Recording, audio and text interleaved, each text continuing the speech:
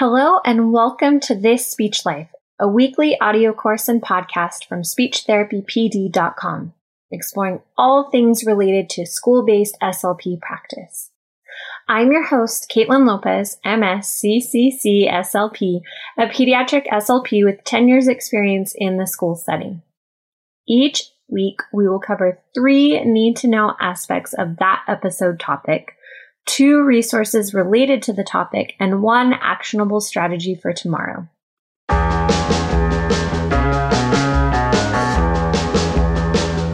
Hello, everyone, and welcome to today's podcast episode for This Speech Life. I am really excited about this episode because it goes along so nicely with last week. Last week, we had Dr. Elise Davis McFarland, and she talked about the importance of parent engagement. And so today we're really going to dive in with the amazing Sarina Murrell to talk about parent engagement and just how to do it. If you guys don't already know Sarina, I am so excited to introduce her to all of you in just a moment.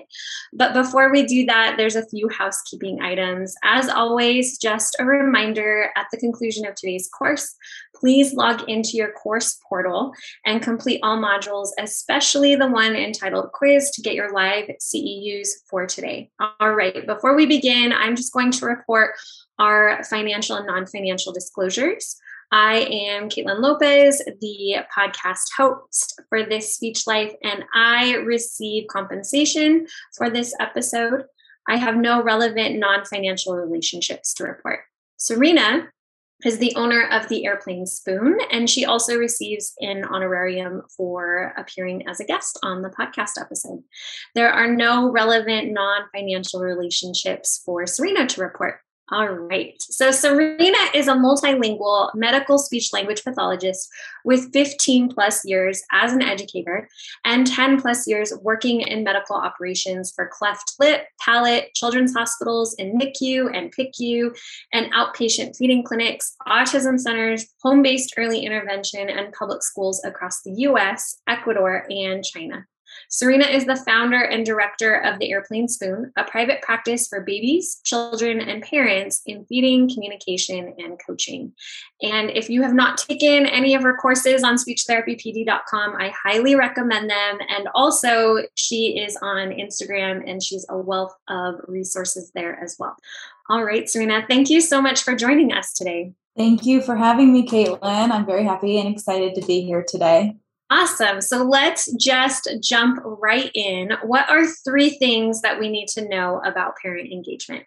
Okay. So I think that when we think about parent engagement, we can also expand and first challenge the concept to go beyond and think about family engagement, because every child is living within a family system and a family unit. And that could be extended to siblings or grandparents or other family members or close people that live in the home or pets. And so family in itself is where I'm going to be focusing, as well as thinking about parents as those direct decision makers over the children and the students that we support. But the 3 things that I want us to focus on thinking about family engagement is thinking about first that weak family-school relationships stem from poor communication, making assumptions, and not feeling welcomed or supported. So from there, strong family-school connections are established when families feel confident about how to provide their children support for learning, when communication is two-way, and when goals and supports are co-constructed. And we can talk about all these concepts. And then the last thing that every school SLP should know about family engagement is how to reach out and connect to families is a learned process. This is something that we can learn and we can practice, especially through systems, which can get stronger and feel more natural and comfortable. Awesome. Thank you so much for that. And I really appreciate your having us kind of shift our mindset on family engagement. I know that a lot of my students, when I was working in the school system, it might be grandma who's coming to the IEP. It might be auntie, or it might be the foster guardian. And so I think that that is a really important thing for us to remember and to think about. And I also love how you included pets too.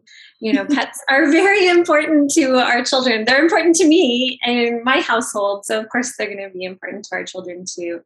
And so I also really liked how you created that continuum for us of weak to strong, and what constitutes a weak relationship between home and school and what constitutes a strong relationship between home and school. And especially that piece of two-way communication.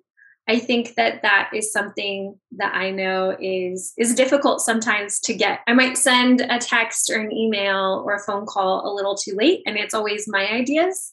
So I think that's always a good reminder of it's a two-way street, and we need to be open and create systems. Like you said, your third part about systems, of creating those systems where families feel supported to us wanting to hear their ideas as well. And I love that you brought up the point that we can learn this. We can get better at it.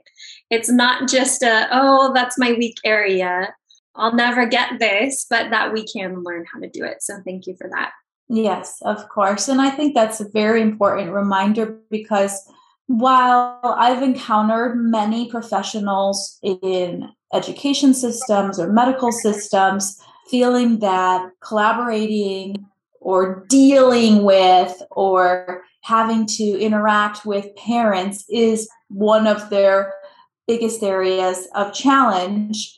And if we think about our professional skills, they were weak, and then we strengthened them and learned tools and strategies and helped us to feel more confident and reach out for support when needed. And so just like that, our interactions with families is an integral part of our professional responsibilities, and that is something that can be learned. Absolutely. Absolutely. I want to comment on something that you said just a little bit, this idea of dealing with or handling parents. Yeah. And how that is such an important thing to think about, how we think about our parents, just like it's an important thing to think about how we think about our students or our children that we work with. I think that you didn't necessarily, you made that point, maybe shifting our mindset on some problem parents. I know it's been helpful for me to think, okay, we both love this kid, or we both want the same thing for this kid, which is something that Dr. McFarland Davis shared last week about how a good way to connect with families on that. But I think that's always a good reminder. Sometimes we might have families who don't see eye to eye, or maybe there's things that they're requesting that we may not be able to provide in the school system for whatever reason, or they might have, the poor school, homebound relationship, might impact the way that we see them, and how can we shift that mindset? Yeah. Yeah. And I'm glad you brought it up, Caitlin. I think it's really important that we are extremely intentional with the vocabulary that we use, as perception and either closeness of building connection and community, or separation by putting up walls or barriers, can be as simple as the vocabulary that we use. So to say that, this is a problem family, this is a difficult family, or, they're just they don't have any clue, they don't know what their child needs, that mentality is very closed-minded. And it's also very much just feeling annoyed and bothered because of what that means necessarily. I would challenge people to sit with that for a second and say, why is that coming up? Where is that coming up for you? And people, and parents especially, are not inherently like problems or wanting and always feeling like things have to be difficult or negative. You mentioned it, that we're not seeing eye to eye, or there's some miscommunication here. And so really getting at the heart of it comes from validation, vulnerability, and honesty in order for us to actually create a connection. So then that can foster this co-construction or this two-way communication. Absolutely. Thank you. Thank you for that. It's just the same way that we respond to the students or the kids that we're working with. If we shift our mindset and think, okay, how can we help foster this relationship that I have with them so that we can have more productive sessions and more fun for everyone? It's the same way with our parents. And I do remember when I was in grad school, I had volunteered, had done some, a little bit of like substitute teaching and for a local school. And then I remember in grad school, I was scared to death of my adult rotations or my adult field work. And then I realized, oh no, it's parents that I'm scared of. It's not these adults. But then I had to tackle that and sit with that. Why am I afraid of these parents? What is it? And so I'm excited for the resources that you have to share with us for those that might be feeling that same way of when they first start out, or maybe they've been in the field 20 years and they're still afraid of parents. And so what resources do you have for us for connecting with our families? Yes. Well, before getting into these two specific resources that I want to share with everyone, I want to highlight, you had said it helps you to think about, we both love and care for this child and coming at it in that way. And I think that's a nice perspective to consider, like, you're not fighting different battles here. But I think even more for us to get into, I think the biggest resource is this resource of perspective. And if you can think about, if this was your child, if you are a parent, or if it's not, if it was your niece or nephew, or if it was a young person that you really care about, maybe a friend's child or something, but if this was your child, wouldn't you want to be involved? Wouldn't you want to learn everything that you could do to best support your child at home? Wouldn't you ask all of these questions? Because I know I would. I absolutely would. And so when we work with a parent that's asking these questions, then if we put ourselves in that perspective, if this was my child, then we can appreciate and say, thank you. Thank you for those questions. Or, this is amazing that you want to really understand and be so involved. And we're validating that effort as opposed to feeling annoyed by it.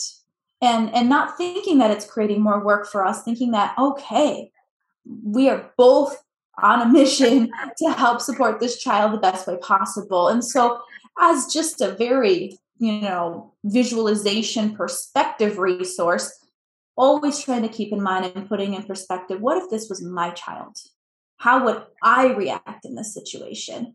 And then getting into two very specific resources that I refer to time and time again. And there are not a lot of resources out there, actually. I'm quite caught myself, because this isn't something that's necessarily taught to us in our grad school programs.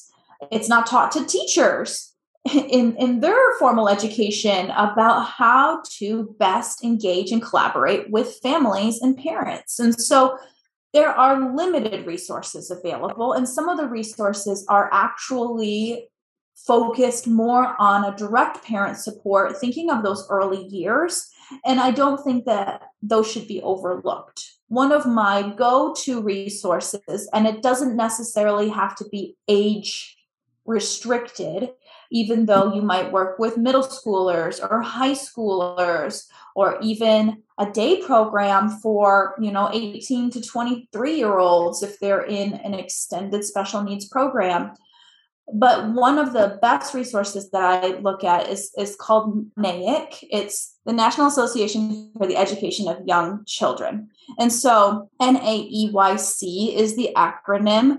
But if we think about this is focused on young children. However, their resources related to family engagement or parent engagement are tremendously helpful. They have different online PDF downloads about family engagement. They also have some books. Some of it might be focused more on the educator side, but we can also think about that as collaborating since we're thinking about the school SLP supports. And there are a lot of commonalities and overlapping concepts for educators, teachers as the primary academic team, and then the support staff for the IEPs, and how we also can collaborate and support our teachers as well. But it's really focusing on that these children are not solo deal. They're always a package program. They always come with their family, and that all of the research that they have produced and that they have analyzed across different universities and different countries is that whenever a family feels involved in part of the process, the outcomes, the benefits of not only the child's progress, but then that entire program as a whole and the staff of really feeling like they're more supported or that there's just a greater purpose. When we talk about burnout, I don't think it's workload. I think it's lack of validation. It's lack of purpose. It's lack of kind of impact.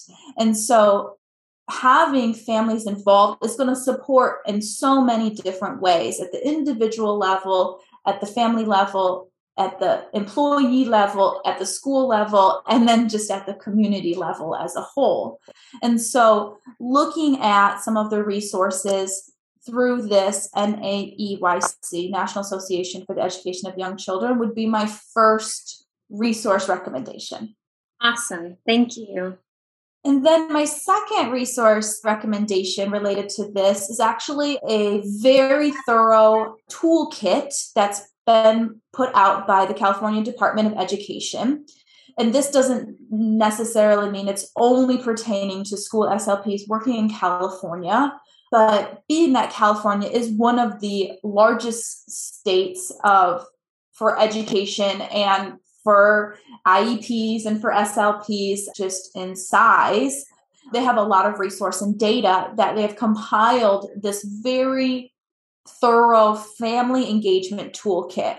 And so if anyone listening were to just do a search for family engagement toolkit by California Department of Education, you'll see that there's two. There's a PDF document that goes through a lot of really helpful tips, and it goes through kind of like what doesn't work, or in a weak system, kind of like how I highlighted at the beginning, or then how to get to a strong system. And it thinks about it for the family level and then the educator or the individual level, as in this case for us thinking as SLPs.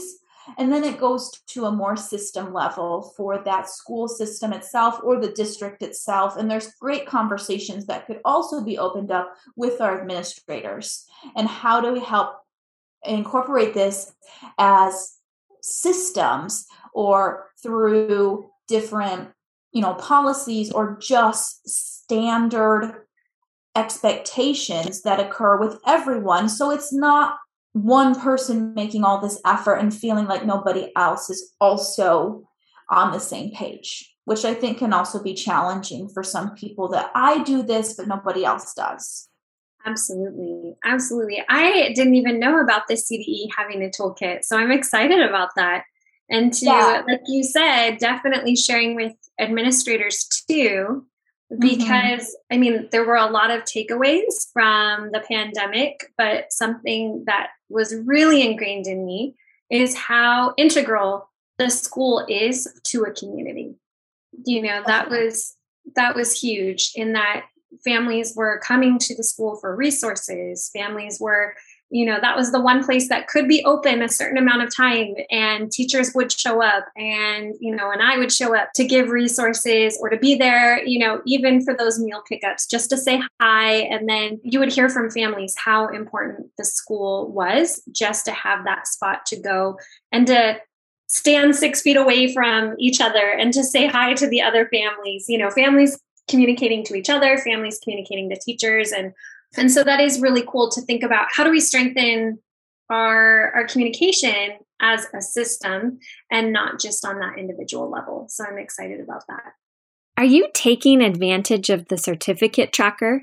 Not only does it store your certificates from all of your evidence-based and practical courses from speechtherapypd.com, but you can also upload certificates earned from other CE providers. It's the easiest way to store and keep track of your CEUs. Just another perk of membership. Yeah, there's lots of different systems that can be put in place. And I think that what works best in terms of support from an organizational standpoint is when it's just standardized and it's done the same way for everybody. And then that naturally becomes part of those conversations and part of that shift, because this is just how we do things. This is how we do it here. And if it's especially supported from a top down, then it becomes an expectation for any new staff that are coming on board, because then they're going to be raised to that level of standard or expectation. And from a bottom up, it's tricky, because then how do you pull everyone up when you have to also complete all of your responsibilities and your work as well? And so the CDE, California Department of Education, has this, like I mentioned, there's a PDF, which is like 70-page PDF, which is amazing. But then they have a downloadable Word document that has these questions that you can fill out, or it has like rating scales for you to rate your own systems or your school's systems that could be editable in terms of a working document. So then it can immediately be put into practice or play, instead of just receiving a lot of information from the PDF, but not having the questions or the next steps of how to put it into play. Absolutely. That's awesome. I'm grateful to know about that piece of it too, about how to evaluate your current systems and create them to be stronger.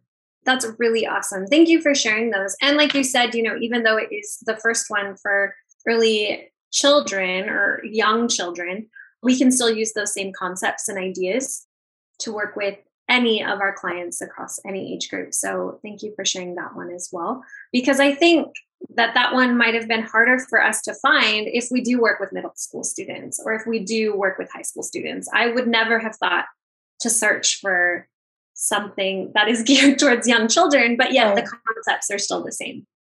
Right. And it's like, as a society, for some reason, we think that parents are so involved. If you think about if you have your own kids, or if your brother or sister, or just know somebody with young kids, then, in daycare, you're getting all this information about what did they eat, and, did they poop, or all these things, so much information about what we did, and we played with these activities. You get all these pictures about everything they did. Or in preschool, similarly. But then this shift happens that once a child then becomes a student in this K-12 program, it's like this passing over of the baton from the parents to the school staff. And oftentimes the communication just gets lost, or, it fades. And I think in many ways, both sides are wishing it were better, but they're not expressing it the same way. It's like, the school staff is feeling like, oh, we wish we had better communication from the families. And the families are like, oh, we wish we had better communication from the school side. And yet they're both wishing the same thing. And so just realizing that and recognizing that just because a child is now a kindergartner or a middle schooler doesn't mean that those parents are any less involved.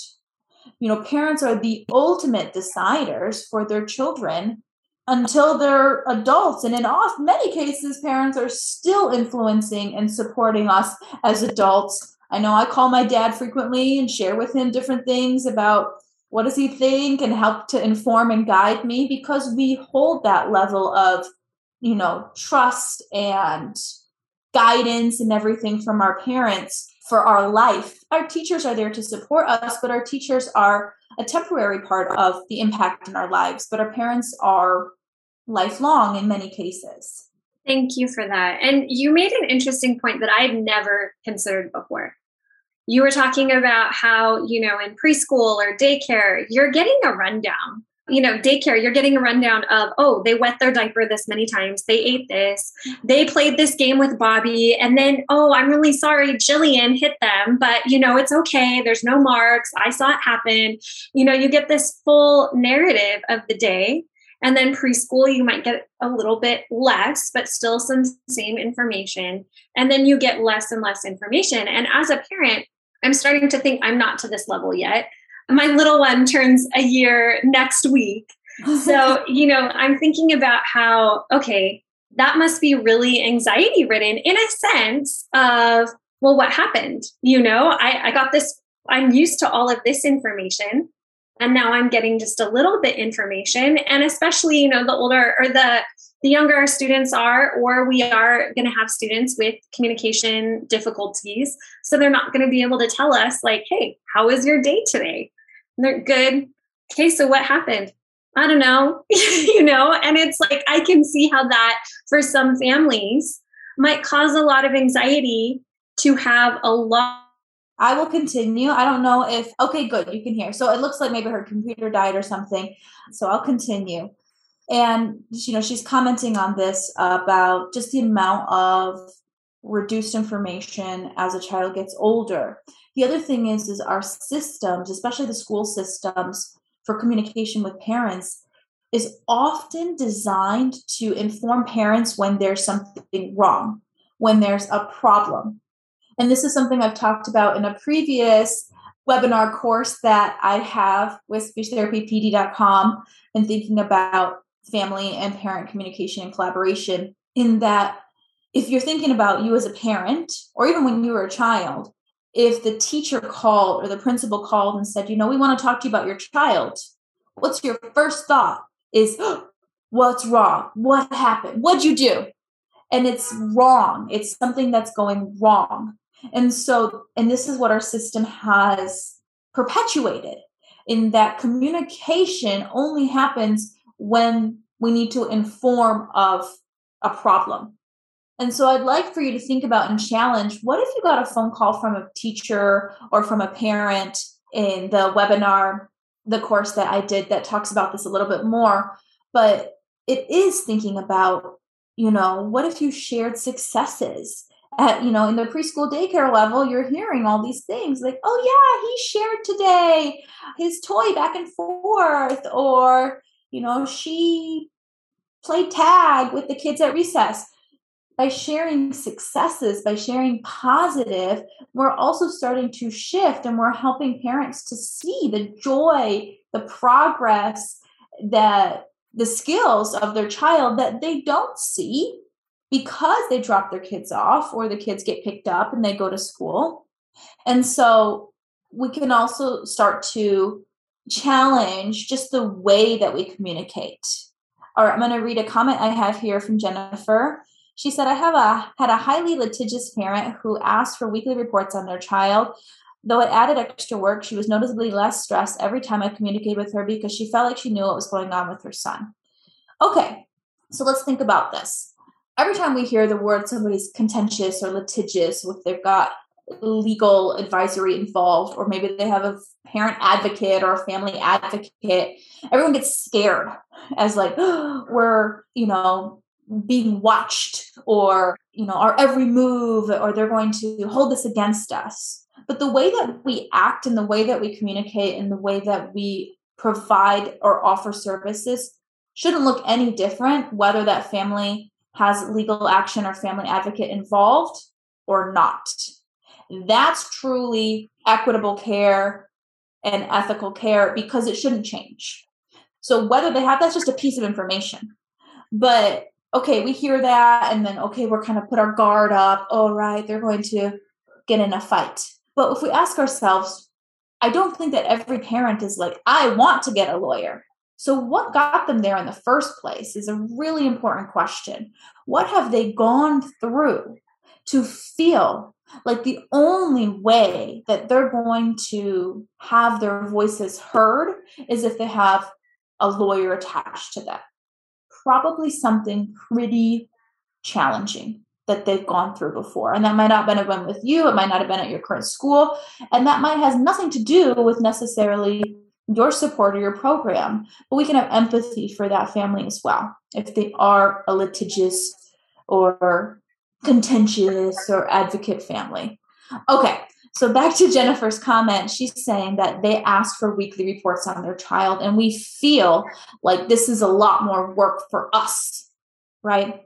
Well, there's systems and there's automation, and we have technology that can really help us so that if this is something that then is decided, and maybe this is part of the IEP, and then because there's a lawyer involved and we have to, agree to whatever these expectations of communication are established. Well, if you're taking your session notes, or if there's a way to have that, then, is there a way to automatize or to schedule send or to have it just immediately, the same format, and talking to the parent and say, this is the notes that I have from our session and that I will share with you. And then that's just shared. There's no extra, maybe there's like 30 seconds or a minute of extra work, but it could just be in that sense, not needing to then re-explain or recreate, because if you're explaining upfront about how your notes look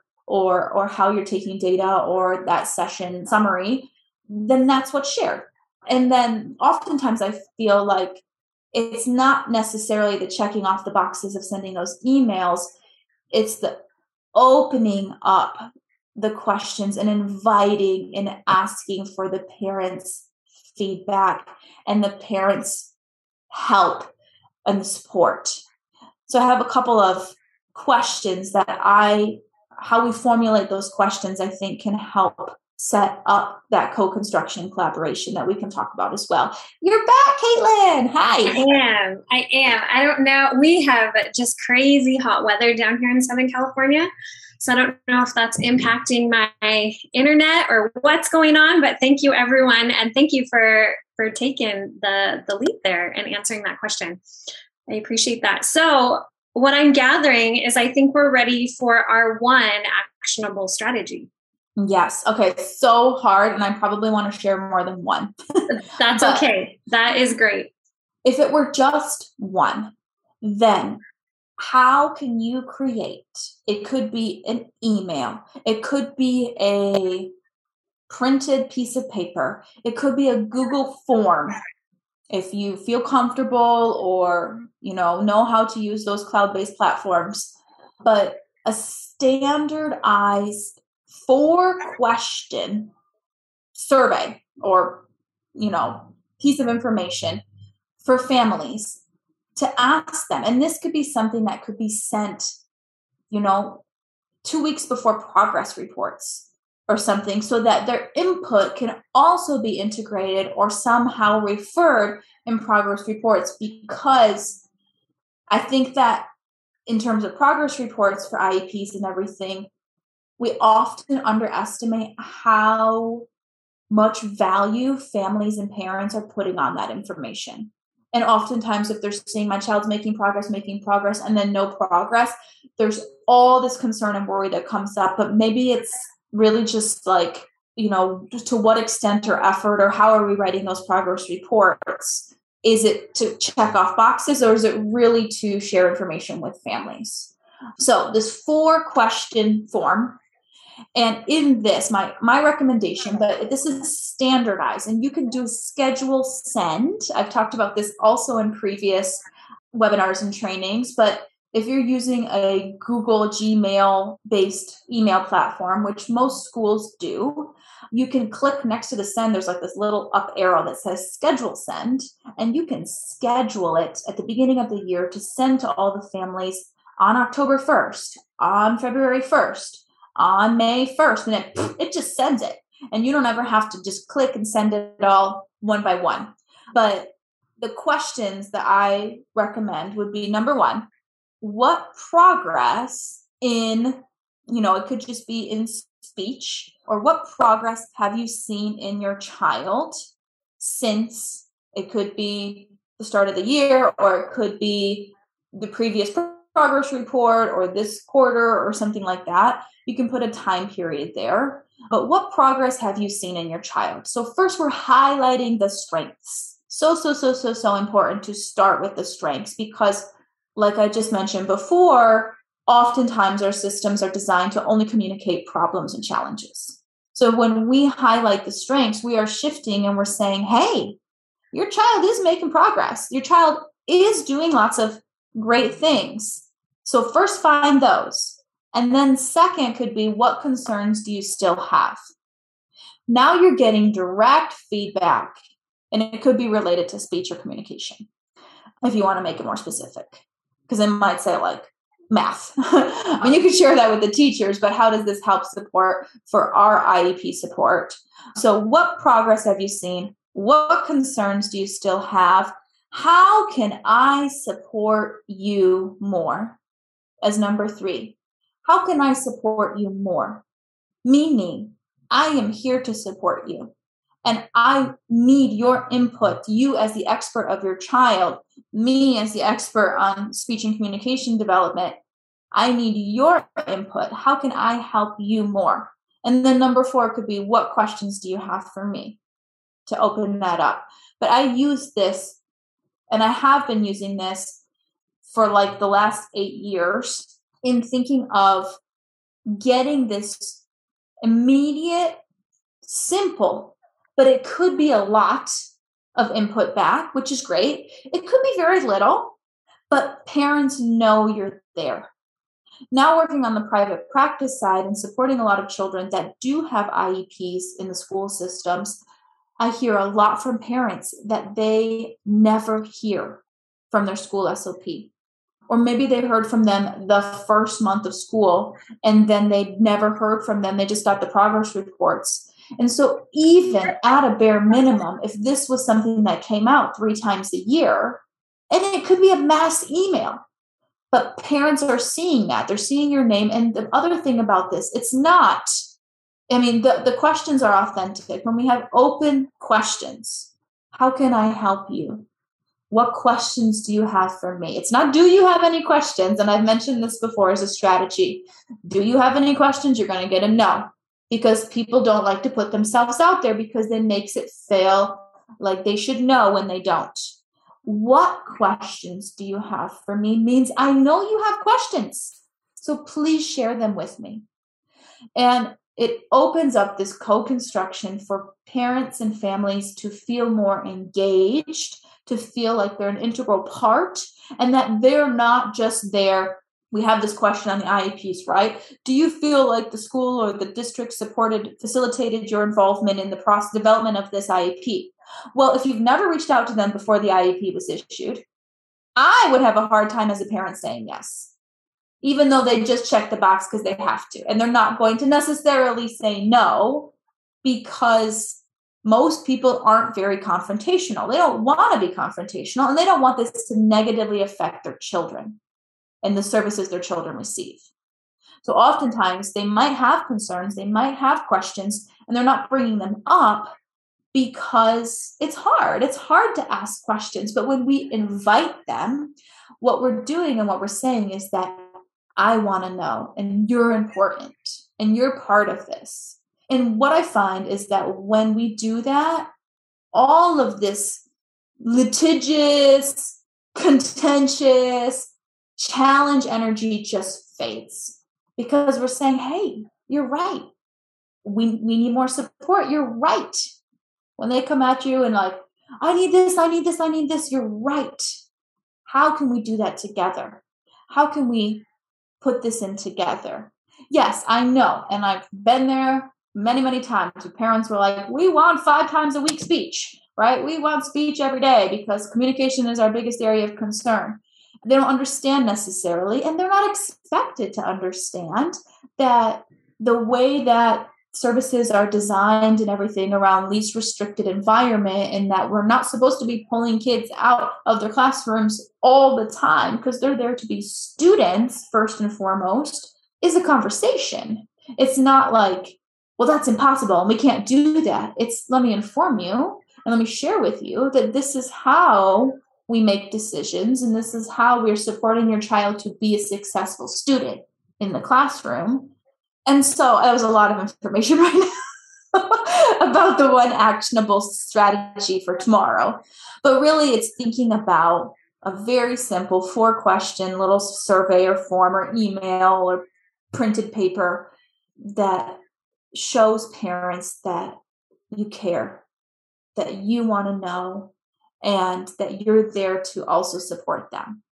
Absolutely. Thank you so much for sharing that. And I do have a note. Sarina said that most schools use Gmail. It's also available on Outlook as well, because after taking one of Sarina's courses, I started utilizing it. And our school districts, the ones that I've worked for, the last 2 used Outlook, and it is a feature on Outlook as well. Great. So if you are an Outlook user, you can utilize that too. And Sarina, something that you mentioned, I really like your actionable strategy of just sending that question survey, whether it's a text or an email or a note home. I appreciate that because I know that we've talked a lot about litigious parents or parents that are requesting a lot of things and are maybe who we view as too involved, which I don't think that's true. I don't think a parent can either, unless a parent, wants to run your speech session for you and they don't have their master's in communication sciences and disorders. That's probably maybe a too involved parent. But on the flip side, parents who come across as maybe not being involved enough. And that is then an issue, not an issue, but something that I've really tried to get at the heart at. The last 2 districts that I've been a part of have been, and especially the schools that I've serviced, have been low engagement families. And so I really like your survey because we can utilize it, whether with those highly involved families that there might be some friction there, or the low engagement families where there's just no energy. And I think that that's helpful for opening up those communication lines with those low engagement families as well. Yeah. Are you looking to move up on the pay scale? You can through speechtherapypd.com in collaboration with University of the Pacific. Start earning graduate level credits today. Courses are evidence-based and practical. Win-win. Check out speechtherapypd.com for more information on earning graduate level credits. When we think about low engagement, we do need to kind of understand what might be those barriers or factors of less communication or less involvement. And it might not be intentional on the parent's side.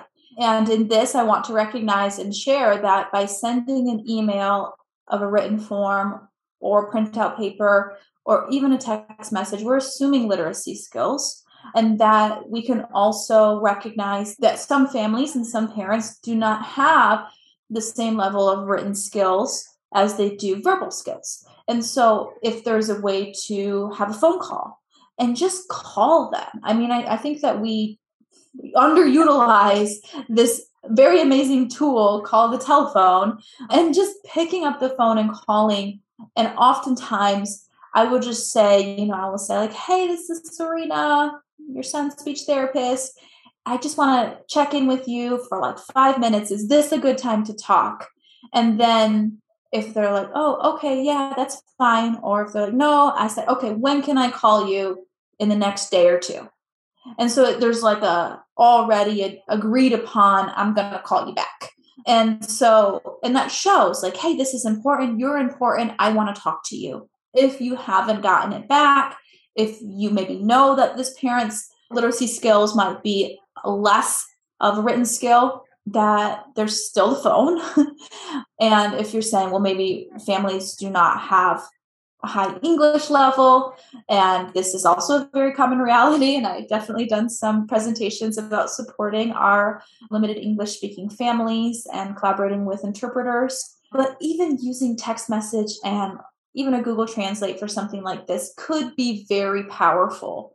Oftentimes, and while maybe not everything can translate, but it's still saying, hey, I'm here for you. I want to understand and be part of that. And there are tools and technology that can support us and help us reach them, even if verbally, not so much. And of course, when it's anything that is using a required legal written document, we need to have certified interpreters present. But in little questions like this back and forth, or setting up a time with an interpreter to have a little conversation, using Google Translate, sending a text could be just as effective. And it also shows that parent that they are important, which oftentimes, especially for our limited English speaking families, they're often pushed outside of the system because of language, which doesn't necessarily mean that's where they want to be, but that's what they know. That could just be what they expect because it hasn't ever been supported differently to be more involved. Absolutely. Absolutely. You brought up several things that really resonated with me. The first is finding the barrier. I remember, I think I was about 3-4 years in as an SLP, and this parent kept no-showing the IEPs. She kept no-showing. And she showed up to school to pick up one of her children that was sick. And she said, and I happened to be in the office when she came. And she said, well, can't we just have the IEP right now with just you? I mean, you're here. Can you do it? And I said, no, we actually have to have everybody here. And she said, I hate them. I always feel like I'm in trouble when the principal's in the room. Yep. And I was like, oh yeah, that makes sense. If you've grown up going to the principal's office, or, I also know a lot of our kids end up getting these negative phone calls home. Yep. And so that right there changed my practice, where every week I make 3 positive phone calls home. Wow. Just to, hey, but it's like you said, it's systems. We set up these systems. So Wednesdays are my parent engagement day, family engagement day of, okay, this is the time in my schedule that I'm going to do this. And most of the time, my families, and I try to hit every kid by the end of the year with those 3 phone calls home. Some families, it's a hard time. It's hard to get a hold of them. Another thing that you brought up was limited English speaking families, and Starbucks and chocolate bars go a long way with school staff. If there's a para educator on campus that speaks Spanish, I might, hey, are you free this Wednesday to help me with a phone call? And they're so short to check in with families. Mm-hmm. The last school that I was at, there were 3 para educators in the SDC classroom that we shared a door. And so they would, once they realized that I would bring them Starbucks or chocolate, they would fight over who got to come on Wednesday, which was awesome. They're like, oh, I can do it. Yeah. And then, somebody else, oh, well, you did it last week, let me do it this week. And so that was helpful. I love how you're validating them too, Caitlin, because I think oftentimes, and I, set out a word of caution for bilingual providers, because they will often be asked to do all these little extra jobs, which then do take away from other things that they have, especially maybe if they're not even hired as a bilingual provider. But then word gets out that, hey, this person speaks this other language. And then, can you make this phone call? Can you do this? Can you help me with this? And then that's not what their job is. And I think people are often wanting to help, and so they'll do it. But I love that you are validating and recognizing that that is above and beyond the expectation of the staff members to help you to make a phone call or something. And so you're rewarding them with their little treats. Well, and the last district that I was at, we had 8-hour days, and the rest of the school had the 6.5 or 7-hour days. I don't remember. And so this is a great question. Yeah, so I would often ask them to do it after the school day, because that's when I would make my positive phone calls home. Celeste asked a great question. What about confidentiality with texting from your own phone? Communicating through the school system Google program protects confidentiality, correct? I would feel uncomfortable with texting with my own phone unless I had access to a private HIPAA-type protected texting service. That is a great question, Celeste. When I text families, I never use the child's name, and I never use the parent's name. And so, and I also let them know like that's what we're doing.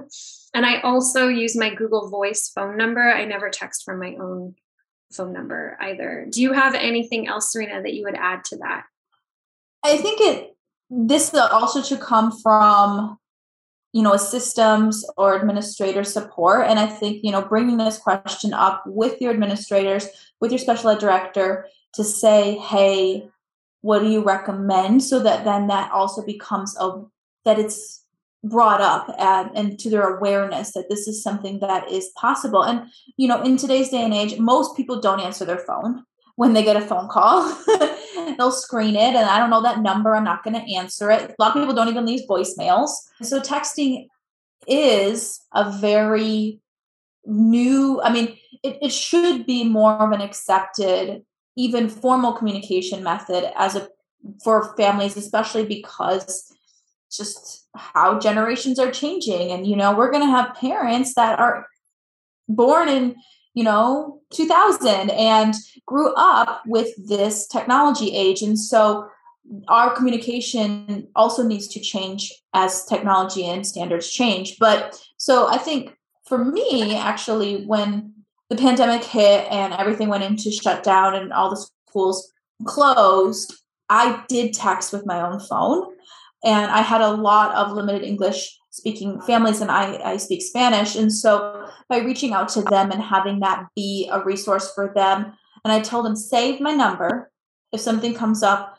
And just like you said at the beginning, Caitlin, like even the concept of schools as this community support and family support, I had families saying like, I can't find diapers or wipes for my child. And so I shared that with the school, and the school staff and families were amazing. And they put together this care package and we were able to go take it with them. But so sometimes, and this was my comfort level, I shared that with them. And if they texted me at 8:00 at night, I wouldn't respond until the next day. If they wanted to try call me on the weekend, I would send them a text and say, I will call you on Monday.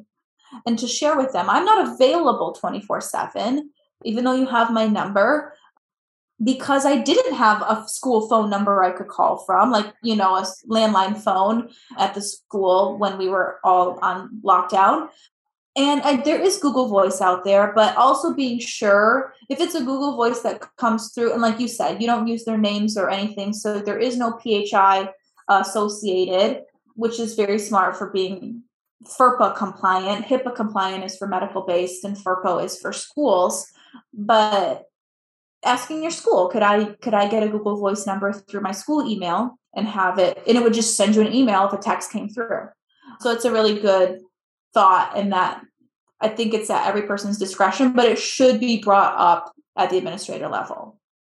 I think, yes, I absolutely agree with you. And I know, especially I had never really texted families before the pandemic, because we did have my school previous to the one that I was at during the pandemic, just a few years before that, we had a cell phone in the office that would text families. And so if you needed to send a text message, you just go ask the receptionist to send it. And it was a school cell phone number. But, it was usually at that point, it was just like, hey, remind you to come to the IEP or whatever. But I don't know how they did that since I wasn't the one there. But that is a great question as to how you text families. I haven't ever texted families, these types of survey questions. But I think it's because I might text a family and say, hey, I'm going to call you to get this information, just because the answers are a little bit lengthy for a text message. But those are great questions. Mm-hmm. All right. I can't believe this time has just flown by, Sarina. Yes. Why don't you go ahead and recap your 3, 2, 1 for us? Okay. So 3, 2, 1, 3 things every school-based SLP should know about family engagement is that weak family-school relationships come from poor communication, making assumptions, or not feeling welcome or supported. But strong family-school relationships are established when families feel confident about how to provide their child support for learning, communication is two-way, and that the goals and supports are co-constructed. And the last thing is about reaching out to and connecting families can be learned, and that we can use systems to get stronger and feel more comfortable and natural about how to reach out and communicate with parents. Number 2, my 3, 2, 1. So 2 is 2 resources related to family engagement. And I shared the first resource is NAYEC as an organization, the National Association for the Education of Young Children. Even though it is focused on the younger years, we can continue to think that parents are going to continue with children as they grow through elementary, middle, and high school, and that parents are an integral role in the decisions and support for our students. And the second resource is the Family Engagement Toolkit that has been made by the California Department of Education, and that has a PDF and an editable Word document template to think about how to evaluate and really look at your own individual supports for family engagement and at a more organizational, single school or district level support on the administrative side as well. And the one actionable strategy for tomorrow is to create that short 4-question parent form asking them, number 1, what progress have you seen? Number 2, what concerns do you still have? Number 3, how can I support you more? And number 4, what questions do you have for me? That can be used as a schedule send in your email. It could be done right before progress reports. And so families feel like their input is being heard and valuable and part of that, or especially before IEPs, so that they are getting their concerns, their progress, their feedback out, and we are involving them intentionally and collaboratively in the support and IEP process of their child. Awesome. Thank you. As we're talking, I can almost hear some SLPs, especially school-based ones with ginormous caseloads. Like, how am I going to find the time to do this? Where's the time going to come from? But as I'm thinking about how I've started to, I might have started small with how I've reached out to families and how that's kind of snowballed because success begets success, but how it's really impacted the IEP process. And IEPs seem so much shorter now because the information is not new to families. It's almost like, okay, here we are, we're signing the paperwork. We already know all of this that's happening because of the strong communication support that we've created. And so I really encourage all of you to take Sarina's words to heart. And I know that she didn't mention these as resources, but I highly, highly recommend taking her webinars on speech therapy PD. Especially the limited English language or the limited English speaking families engagement one is really great for thinking about how to work with those families. And yeah, I know she didn't mention those as resources, but they are there for you to engage as well. All right. Well, if you have any other questions, we have just a few more moments. So if you do have a question for Sarina about collaborating with families, please pop that in. I am really grateful, Sarina, for the work that you've provided us and, the different things that you've provided, whether it's here for speechtherapypd.com or for Kasha. I know she presented quite a few presentations for Kasha this last year. And so if you are California based, definitely be on the lookout for her. And I just want to thank you all so much for joining us today. The next 2 weeks are going to be pre-recorded, but they will be available on speechtherapypd.com and on all the different podcast platforms. And then we will be back live in 3 weeks with Kristen Barba to talk about the cycles approach. So everyone is sharing their thanks. Thank you, everyone, for joining us. And thank you to Sarina for just giving us a lot of great things to think about and easy ways to implement. All right, everyone. Thank you and see you soon. Thank you, Caitlin, for having me. And thanks to speechtherapypd.com for, again, inviting me to share. As always, it's been a pleasure, and I appreciate the thoughtful comments and questions, and looking forward to collaborating again soon. Thanks for joining us at This Speech Life. Remember to go to speechtherapypd.com to learn more about earning ASHA CEUs. We appreciate your positive reviews and support and would love for you to write a quick review and subscribe.